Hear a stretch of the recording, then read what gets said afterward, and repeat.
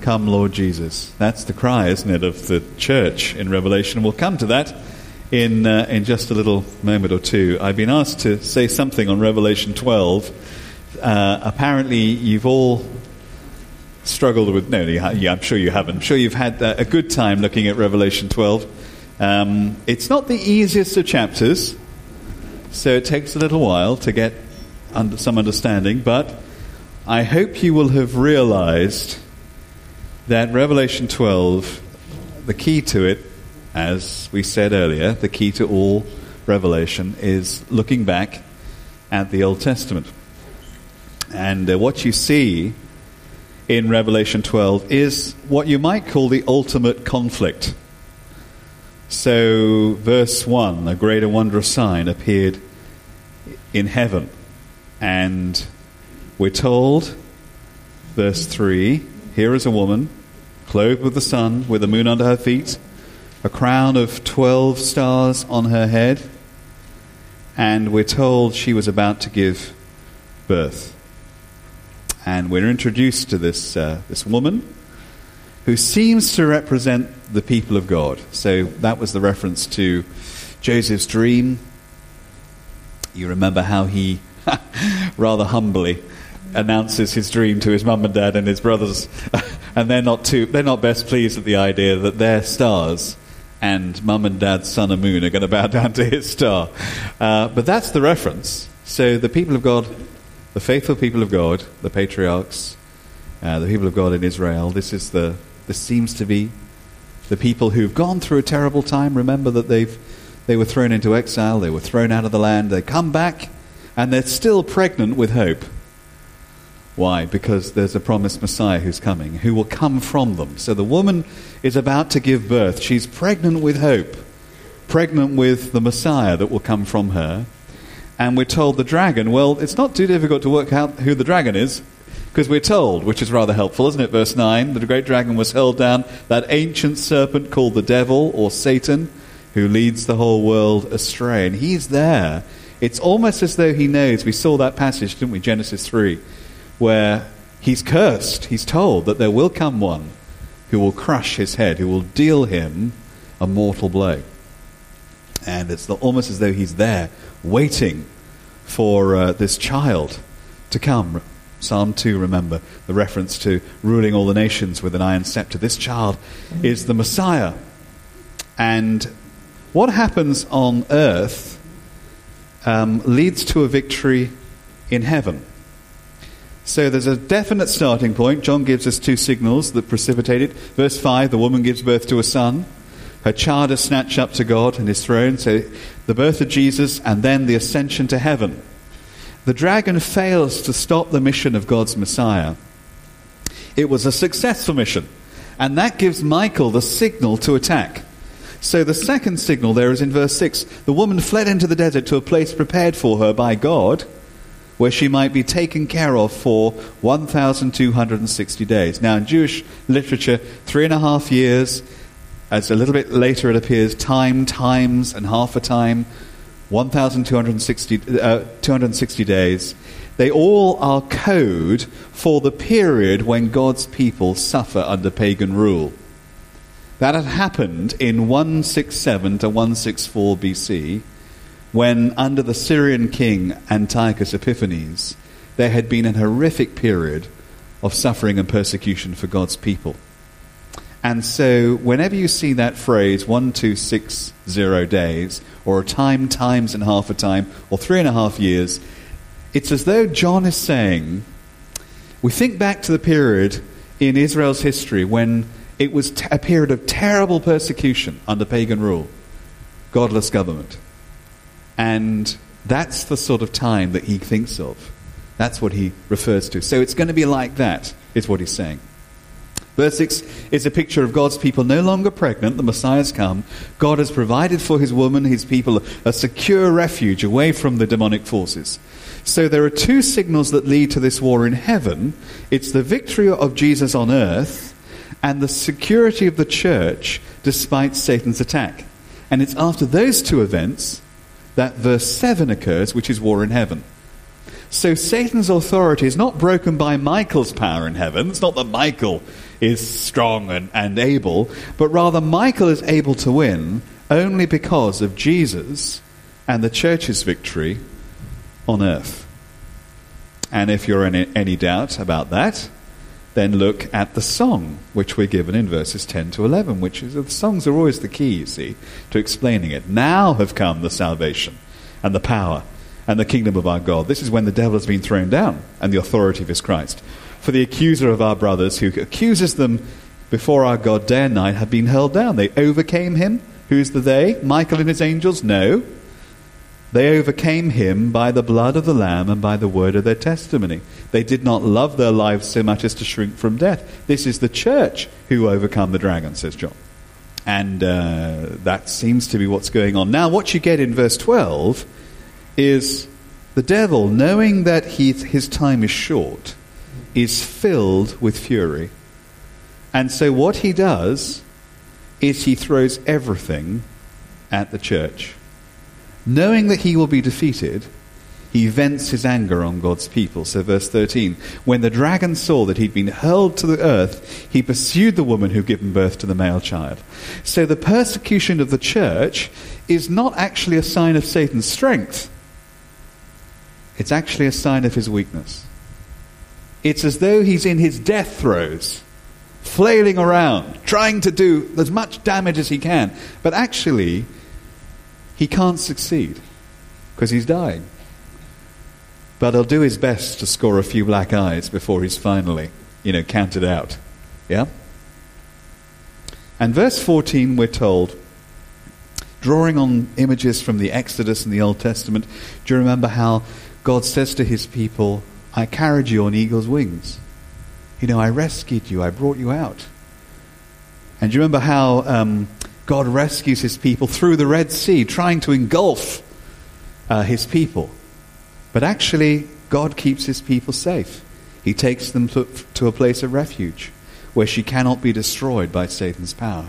And John is telling us that nothing, not even demons or hell itself, can harm us ultimately if we're trusting Jesus. The Messiah is reigning. He's building his kingdom. But Satan is getting angrier. And he knows he's only got a limited time left. So verse 17, what does he do? He rampages around the world to make war against the rest of her offspring, those who obey God's commandments and hold to the testimony of Jesus. Now that's what the sufferings of the church in the last days are all about. This is Satan's last-ditch stand against the advance of God's kingdom. He knows his days are numbered. It's a painful experience for the church, yes, but it's not a threat to her existence because the devil has suffered a mortal blow. And although he thrashes around, he is dying. So that's Revelation 12. I'm sure you did come up with much of that as you looked at it, and I hope you were encouraged by it. Well, we're in the home straight now. So if you'll turn to your booklet and to page 8, we'll look together at God's Word once more. As we open up God's Word, let's ask for his help. Let's pray. Our gracious God and loving Heavenly Father, we thank you and praise you that as we look at this portion of your Word, though there's much that perhaps initially we find difficult to grapple with, it's not familiar imagery. Some of the symbols are quite difficult for us to grasp, at least first of all. We thank you that as we look at it and as we interpret it in the light of what you've told us in the Old Testament and through Jesus,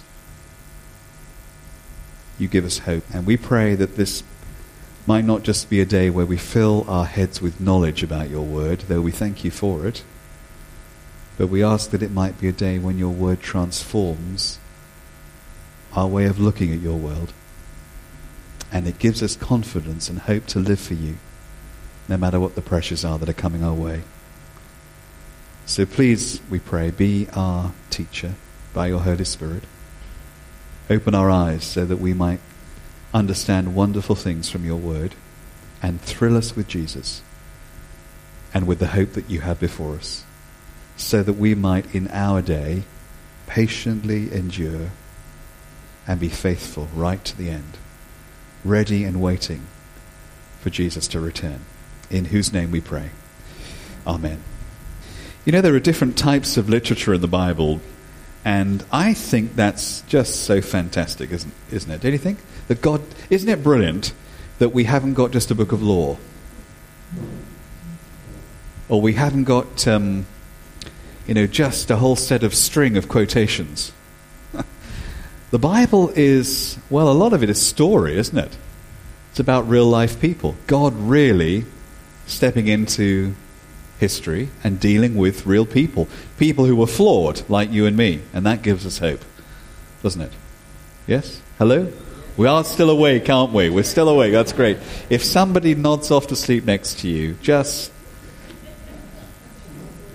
let them carry on. That's fine. Just be kind. They've obviously had a hard week. You know, in my congregation, we have lots of young babies, and the parents always come up to me and they say, "Do you know, it's amazing, because we're up all night and the kids are screaming and we never get them to sleep. But they say we come to church and immediately you open your mouth." So I do have this soporific effect. So if you all start falling asleep, I suppose I'm supposed to take it as a compliment, but there we are. If you can never sleep, listen to my sermons online. And the great thing, why would I talk about that? No idea. Anyway, so we've got all sorts of different types of literature in the Bible, and that speaks about our great God, doesn't it? How varied He is. He's made us. You know, His creation, it isn't boring, is it? You look at a tree, and you look at a leaf, and there's no one leaf the same as any other, is there? I mean, what a God who can do that. And you look at us. I mean, take a look for a moment. Just have a look around and see who, look at one another. Aren't we amazing? Don't you think? You know, God's peculiar people. That's how the old version puts it, isn't it? We are a very peculiar people. No. But we're all different from one another. Isn't that amazing that every single one of us is different? You know, I've got 3 daughters, and each is so different to the other. And we're all so complicated, aren't we? But the Bible itself speaks of a God who creates in variety. And so we've got all sorts of different types of literature. And, some literature you connect with a little, different parts of us will connect with different bits. And they speak in different ways, partly because they're connecting with us in different ways. So the book of Revelation, it's not a sort of architect's drawing, with all the detail there. And some people approach Revelation like that. Here it is with all the detail. It's like a sort of very technical, detailed drawing of everything. Revelation, to my mind, is something, it's like a sort of impressionist painting. You're not supposed to go right up close to look at the detail. You're supposed to stand right back. And just be overwhelmed by it. I think that's the point of Revelation. We get into detailed study. What does this word mean and what does that word mean? And there may be some value in that. But actually, I think the whole point of it is to step back and look at the panorama of what God is doing in the world. I think that's the point. I think we are supposed to be blown away by Revelation. Whether it's standing and looking at Jesus, the one who is, the one who was, the one who is to come. We get that vision in Revelation 1. Whether it's we come to the throne room in chapters 4 and 5, and we see the throne room, and the one seated on the throne, or the drama in chapter 5, you remember we saw that, of the scroll, which must be opened if God's purposes for salvation and judgment are to be brought to bear. If God's going to bring His kingdom into this world, if the answer to God's prayer, the prayer that we pray in the Lord's Prayer, let your kingdom come, if that's going to happen, the scroll has got to be opened. And you get the drama and you get to feel, don't you? John is weeping. We're meant to feel. I hope the Bible moves you.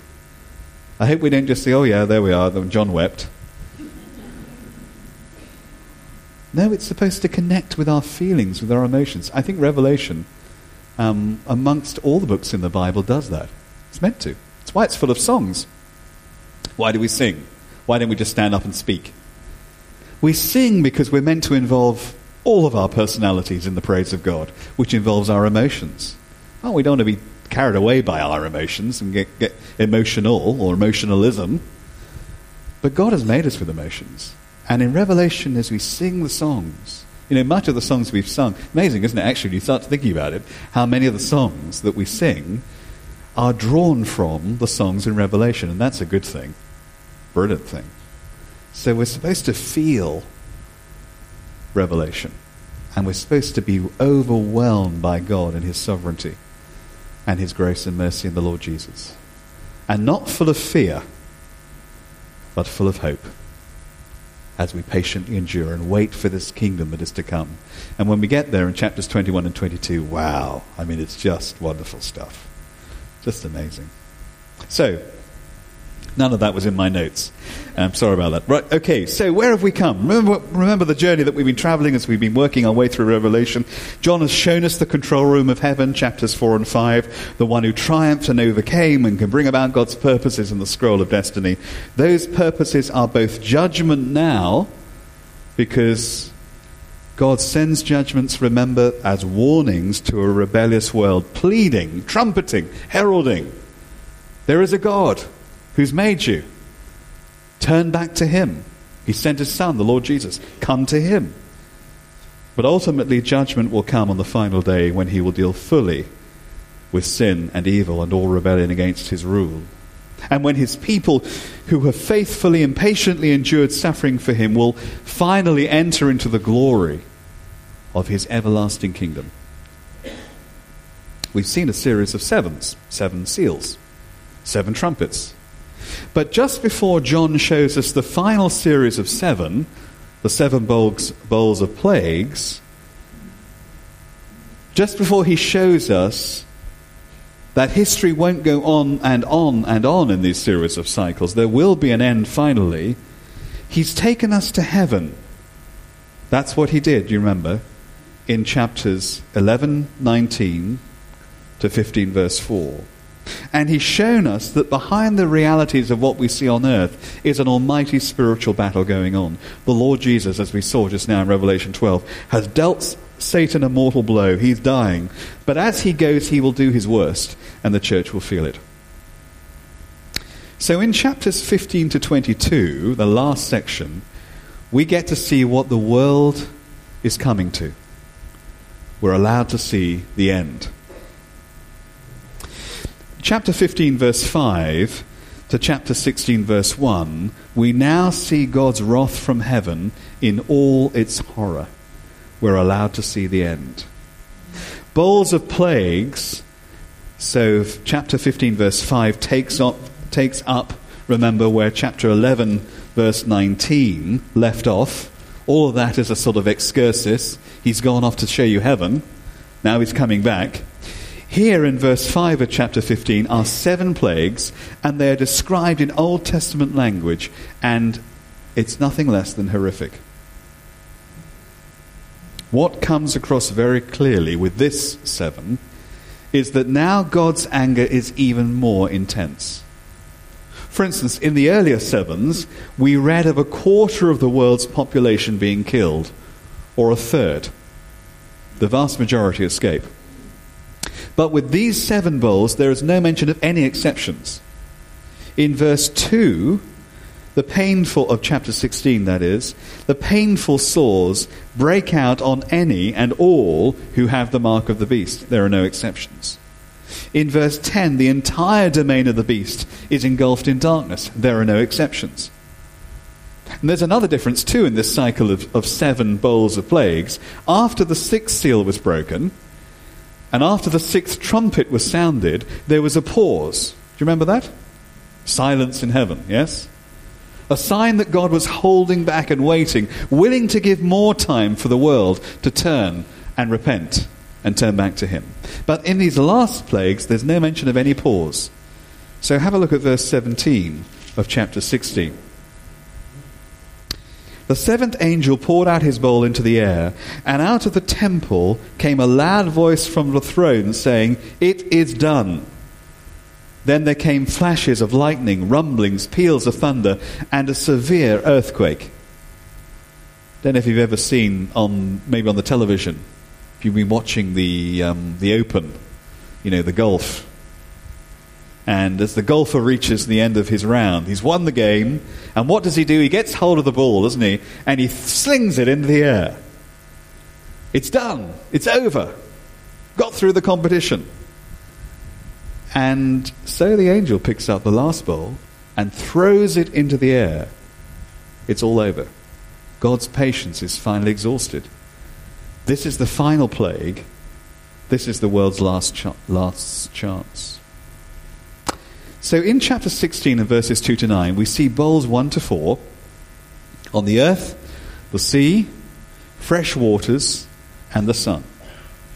Now they're similar to the judgments which we saw with the 7 trumpets, when the 7 trumpets announced judgment. But this time, as I say, there is now no restraint. In verses 10 to 11 of chapter 16 comes bowl number 5, poured out this time on the throne of the beast. And the result is his kingdom is plunged into darkness, all of it. And then in verses 12 to 16, bowl number 6 is poured out on the Euphrates River. And this brings about Armageddon. So look at verse 12 of chapter 16 with me. The 6th angel poured out his bowl on the great Euphrates, and its water was dried up to prepare the way for the kings from the east.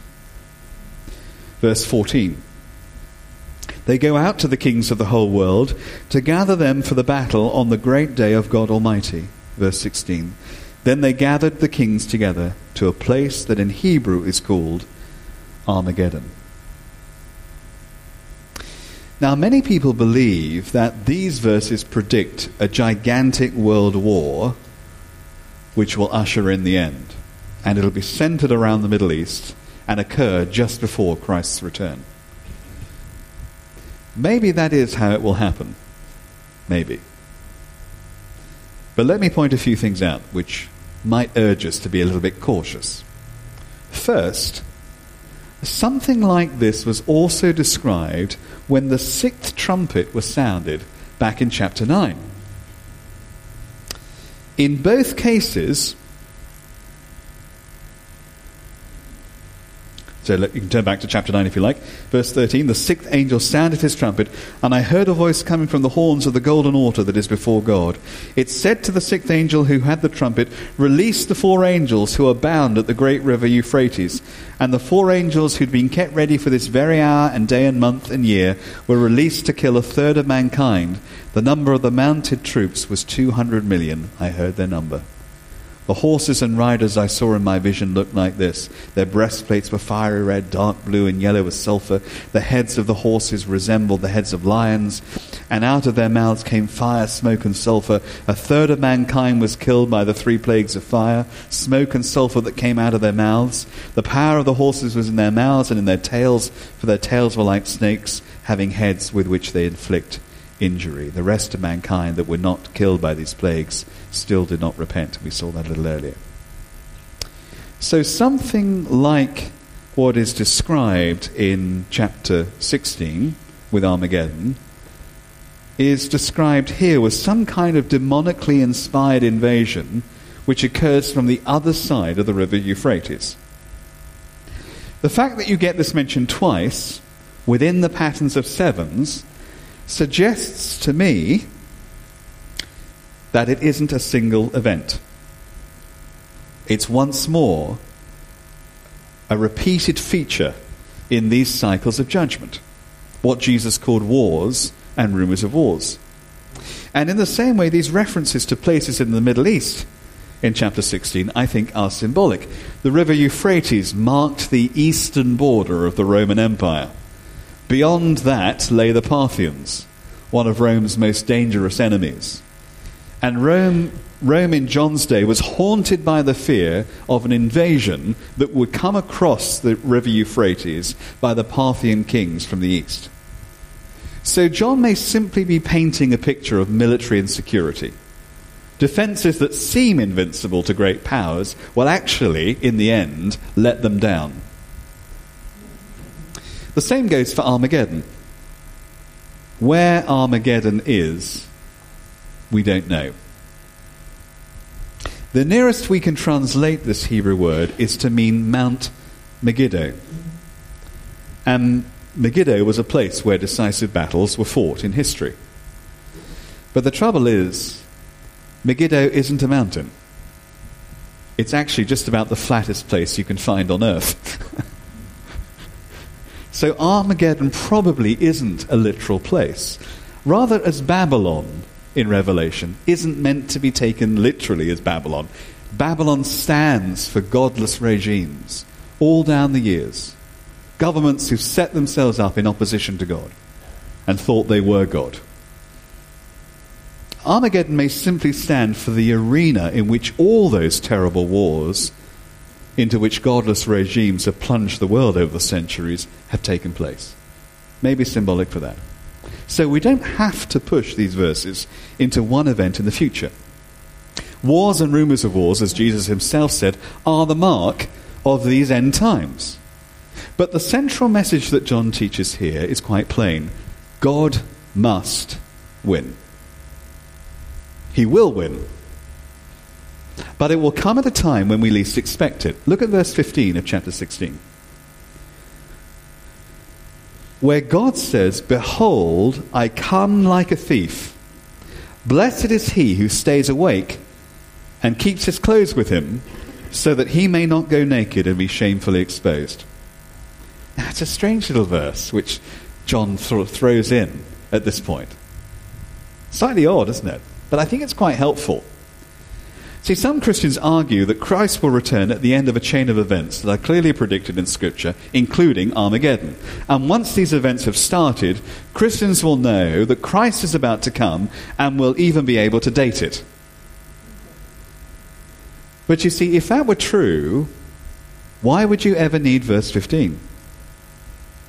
Because the point about a thief is that you don't know when he's coming. That's precisely the point, isn't it? And in fact, Jesus uses this analogy himself, doesn't he? And so does Peter.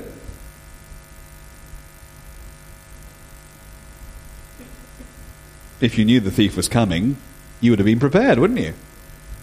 He wouldn't have robbed you. But the point is, nobody knows when he's coming. It'll catch everyone off their guard. In fact, the verse in the original is really quite blunt. You could almost translate it as, "Be ready and don't get caught with your trousers down."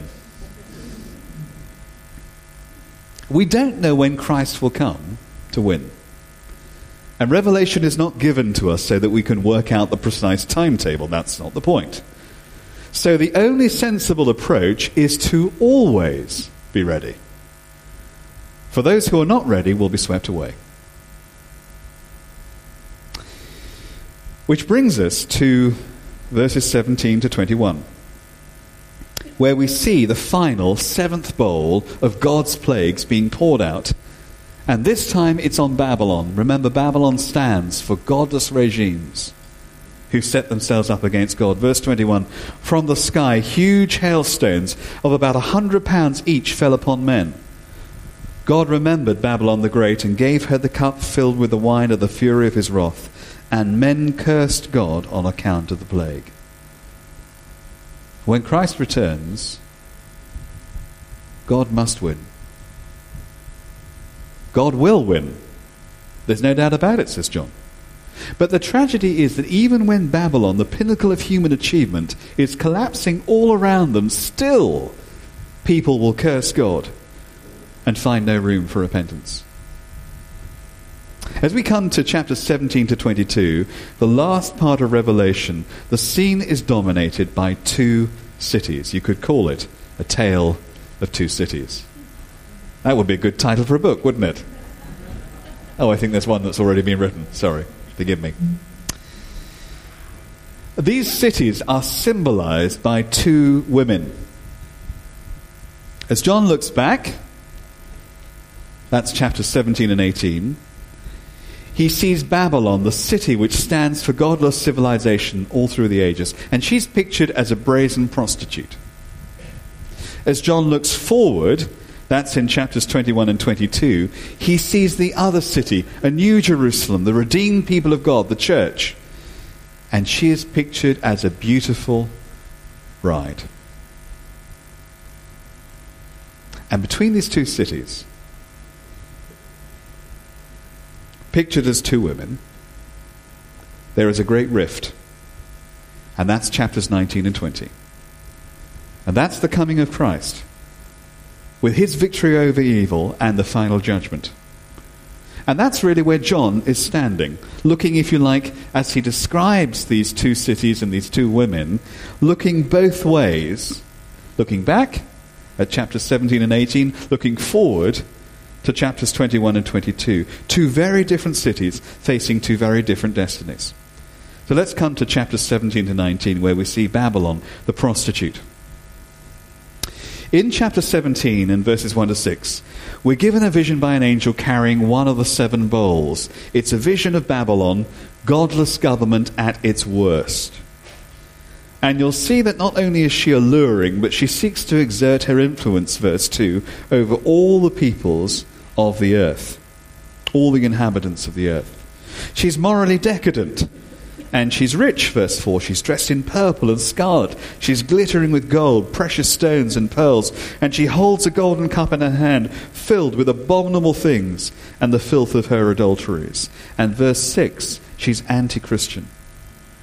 I saw that the woman was drunk with the blood of the saints, the blood of those who bore testimony to Jesus. But then in verses 7 to 18, we get the interpretation of the vision. And look at what he says in verse 17.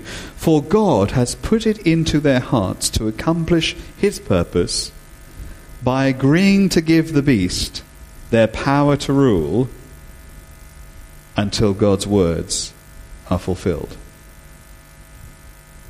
Behind all the political intrigues, behind all the economic disasters, there's nothing for Christians to fear at root, because God is the one actually who's in control. He will bring about Babylon's downfall. It's all been part of his plan. And this is Babylon's future. But if we belong to Jesus Christ, though this is her future, Babylon's future, she will be destroyed, she will be brought down, it's not ours. Those who belong to Jesus Christ, the Lamb, are described in verse 14. We're told the Lamb will overcome them because he is Lord of lords and King of kings. And with him will be his called, chosen, and faithful followers. Now, brothers and sisters, that is our destiny.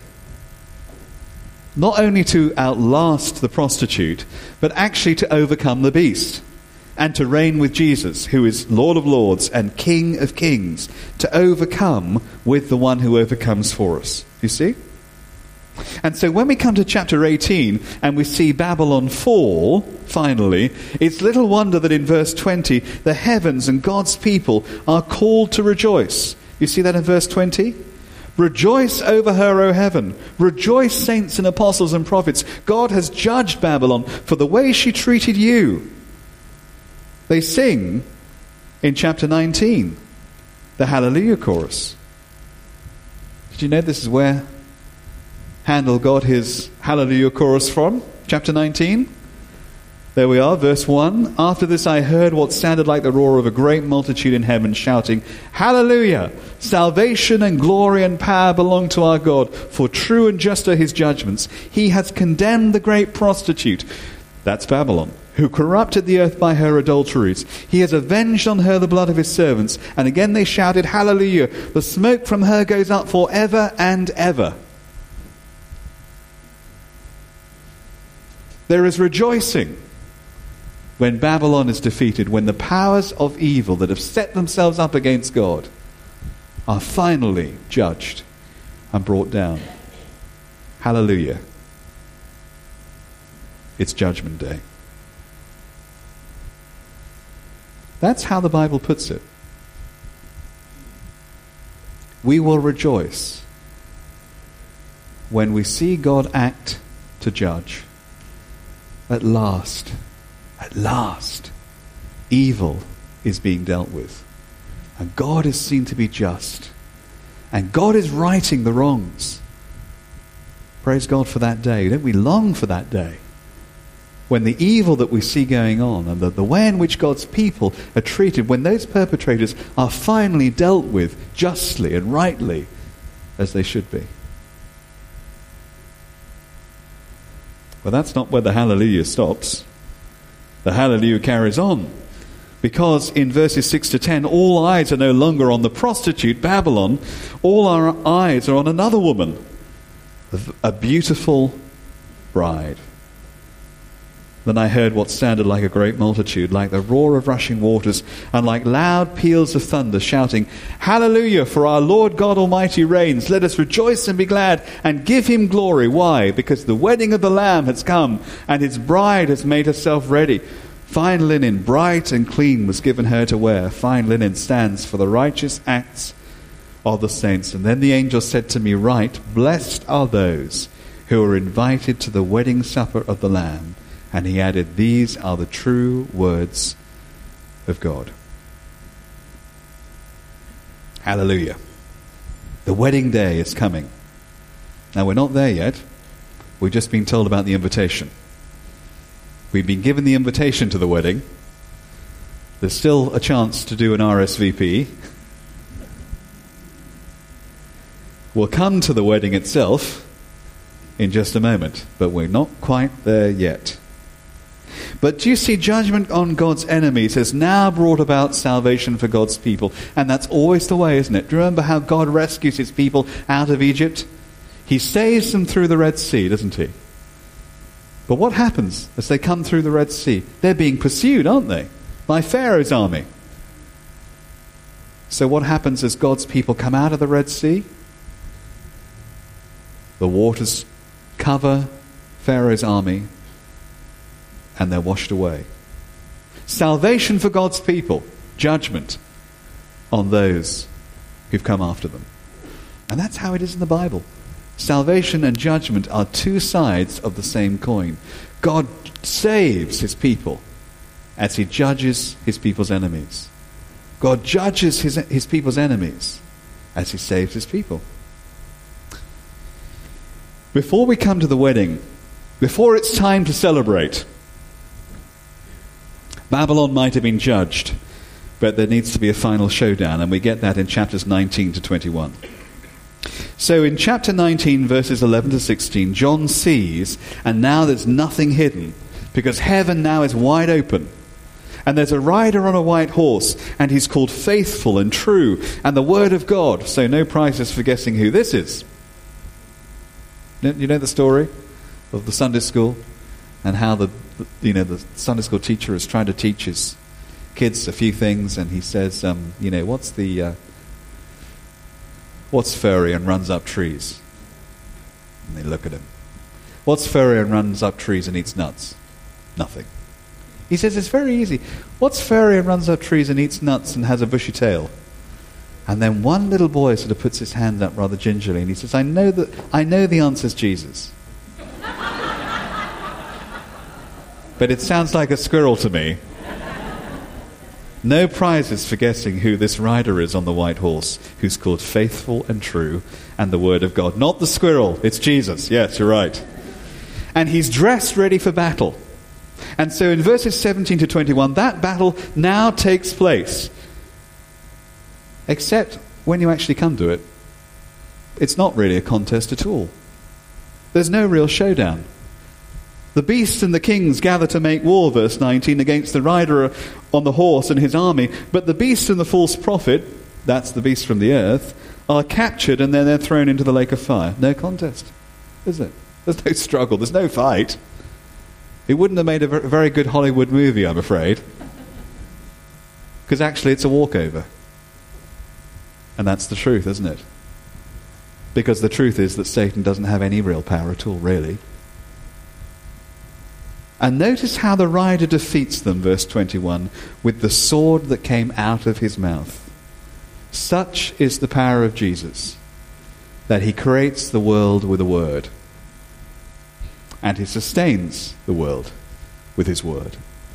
And do you remember when he was on the earth in the days of his flesh, in his ministry, how Jesus just says the word, and the centurion knows this, doesn't he? He says, just say the word, and my servant will be healed, even though the servant is, some way away. He's grasped something about Jesus, that Jesus just needs to speak, and it'll happen. And here Jesus just needs to speak, and Satan is defeated by the breath of his mouth. Now, in chapter 20, we reach a controversial passage over which Christians take different views. We finally come to the millennium. The argument centers around the 1,000 years. And there are basically three opinions. Some believe that this is the premillennial view, some believe that John intends to teach us that there is going to be a long period before the coming of Christ and the eventual arrival of the new heavens and the new earth. And that during that period of 1,000 years, Christians will be literally raised from the dead, and the devil will be literally locked up so that the world will enjoy the rule of Christ. There'll be no devil for 1,000 years. And then at the end of 1,000 years, the devil will be let loose and will do his worst, and then there'll be judgment, and then will come the salvation of God and God's kingdom forever. Now that's known as premillennialism. Premillennialism because Christ will come before the 1,000-year reign. Okay? Postmillennialism also believes in the literal 1,000-year reign, but they think Christ will return after the 1,000 years. Post, you see, the 1,000 years. Amillennialists, or amillennialists, believe that, like so much in Revelation, we're not meant to take this literally. Now, personally, I find that the most convincing view, most persuasive. People who hold this view argue that this release of Satan in verse 7 is similar to the release of demons in preparation for the Battle of Armageddon that we saw in chapter 16. Does it make sense for there to be two battles? One before the millennium to deal with the beast, and one after the millennium to deal with the devil? There's no evidence in the rest of the New Testament for that. And nor is there any evidence in the rest of the New Testament for a 1,000-year reign. You will search your Bibles in vain to find anywhere else other than these verses that refer to a literal or a 1,000-year reign. The Bible simply divides time into two ages, this age and the age to come. And of course, Revelation is a book of symbolism.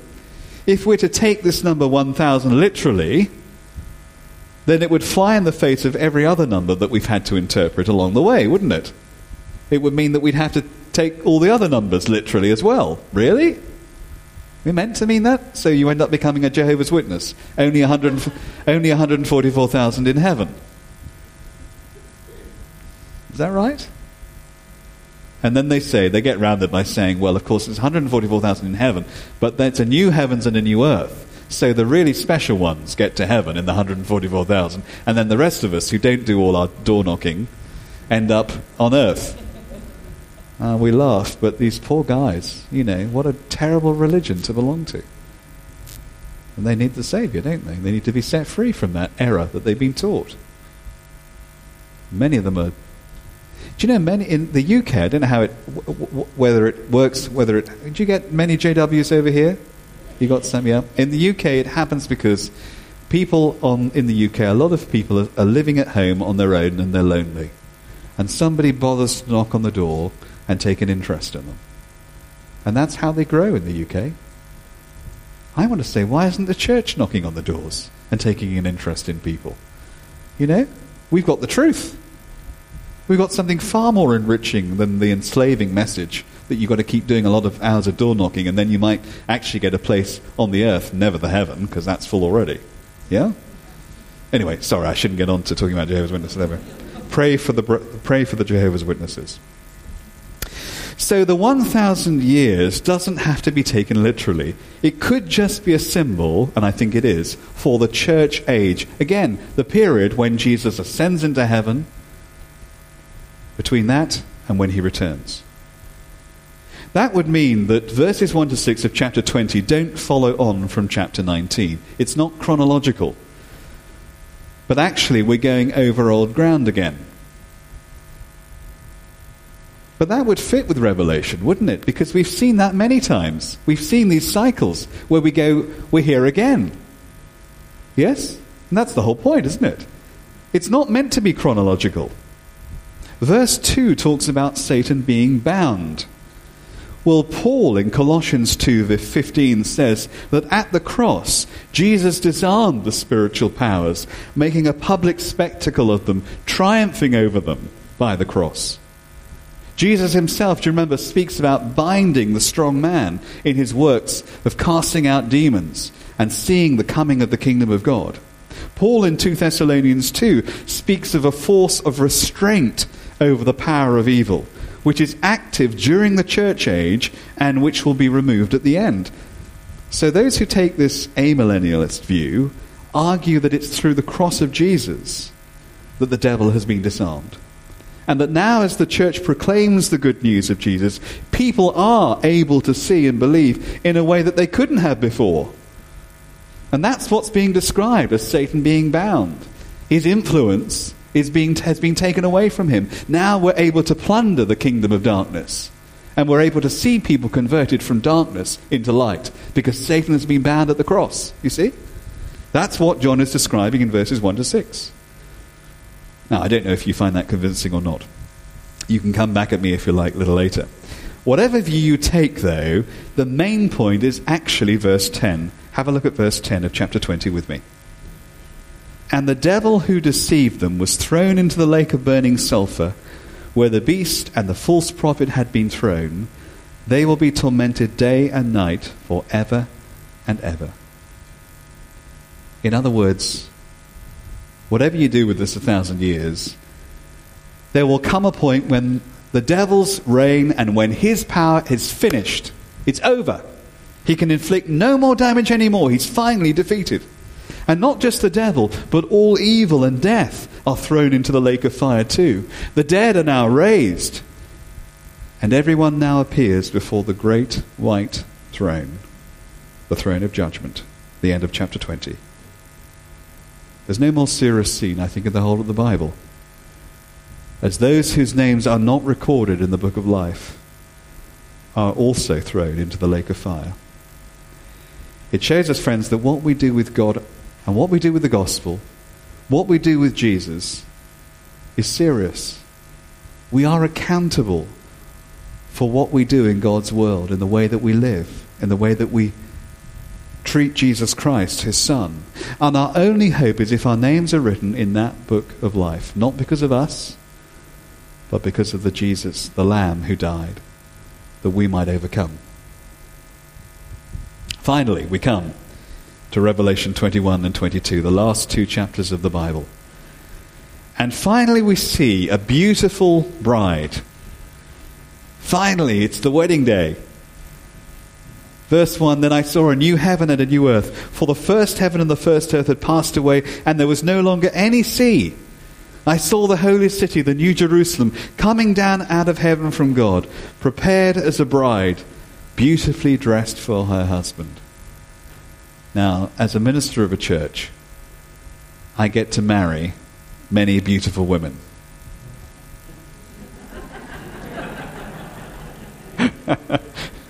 It's a great honor. I don't mean they become my wives. It means I get to officiate at their weddings.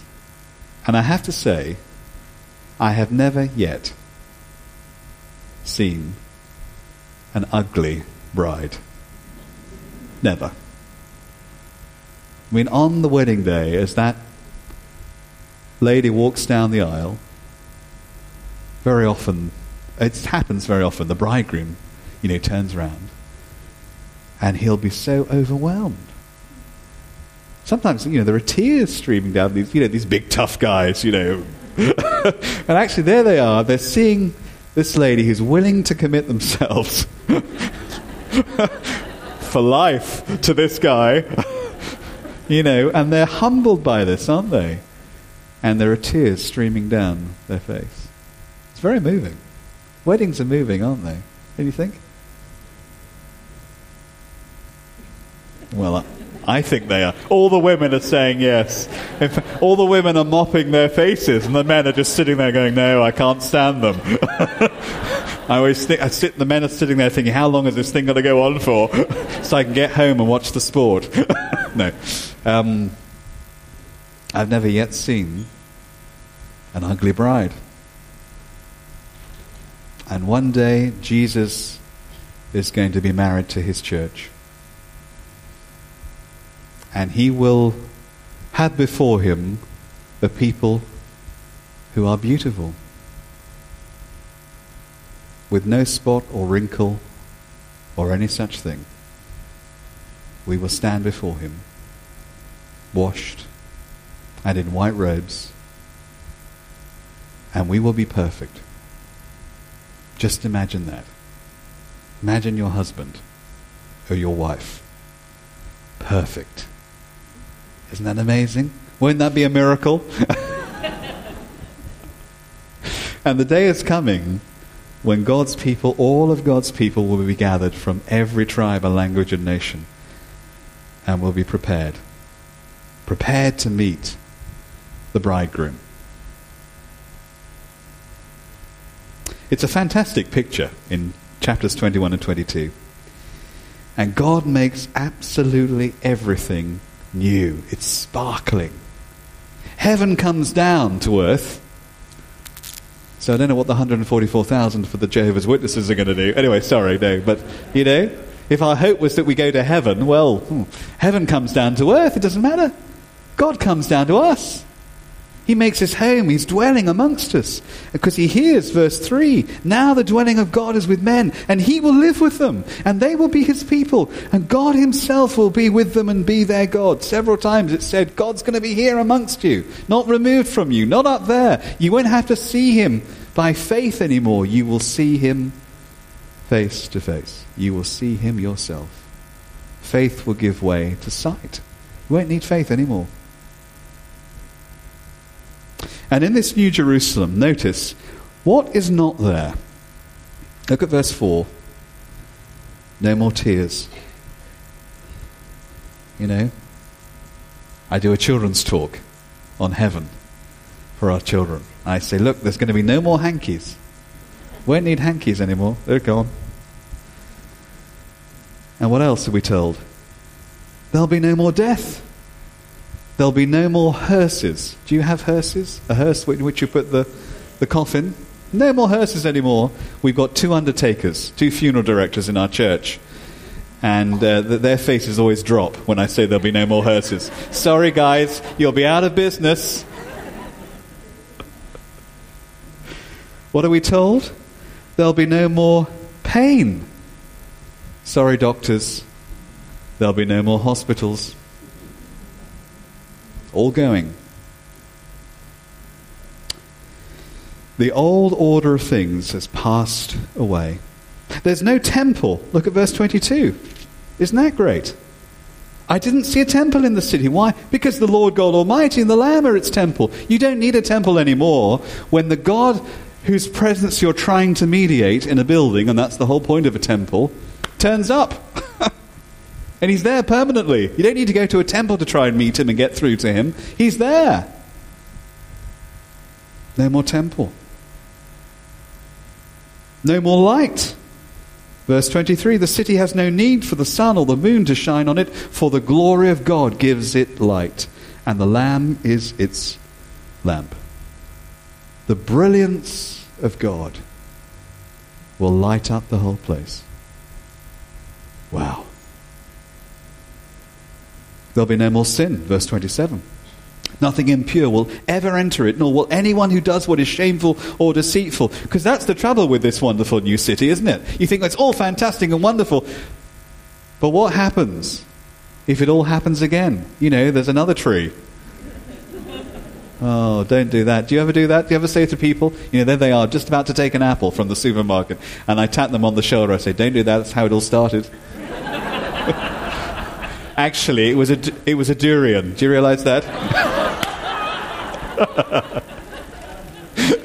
We're not told, are we? But I'm sure now that I've eaten it, that was the real fruit of the tree.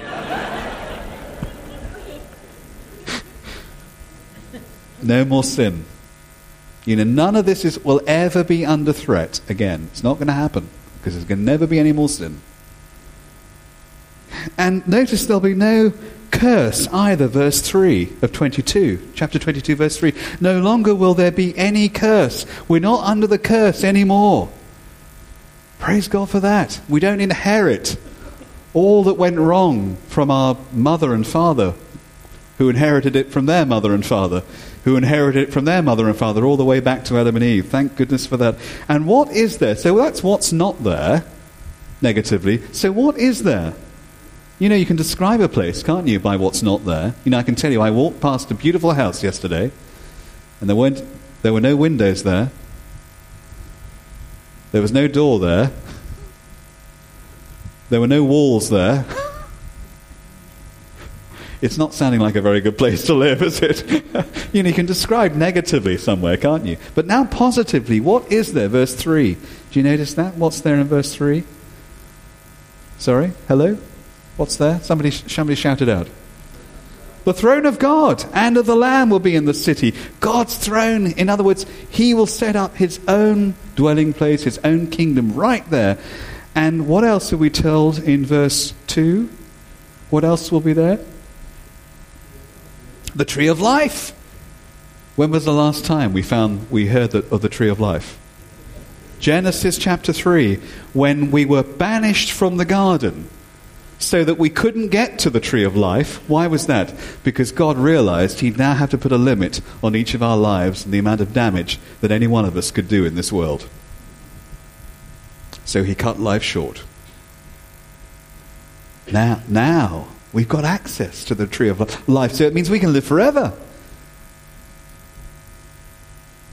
What is there to do in this place? That's the trouble, isn't it? Some people think, oh, it's going to be so boring. We'll be sitting on clouds, strumming harps. And if that's it, well, I mean, oh, dear me, forget it. I don't want to be there. That's what George Bernard Shaw said. He said, you know, heaven, as conventionally conceived, is a place so boring, so dull, so inane, that nobody's ever been able to describe a day in heaven, though plenty of people have been able to describe a day at the seaside. I want to say George Bernard Shaw, he's dead now, so he can't hear me, but George Bernard Shaw, why didn't you ever read Revelation 21 and 22? Because it's not boring. This isn't boring. This is life. What will we do? Verse 3 of chapter 22. No longer will there be any curse. The throne of God and the Lamb will be in the city. And what will happen? His servants will serve him. There's a lovely prayer, one of the old Anglican collects. Whom to serve is life eternal. And actually, as we serve God, we discover life. We won't run out of things to do. It'll just be a joy to serve him. To think I can serve the living God, well, we can do that now. We'll carry on doing it. No reason why we shouldn't. And verse 4, what else will we do? We will see his face. We will see his face. Do you remember in the Bible how Moses is told, no one can see me and live? But now we can. Then we will. We'll be able to gaze on him. And we won't cringe in terror. We'll fall at his feet in adoration and love. And we'll be with him. Verse 5, we'll be able to rule with him forever and ever.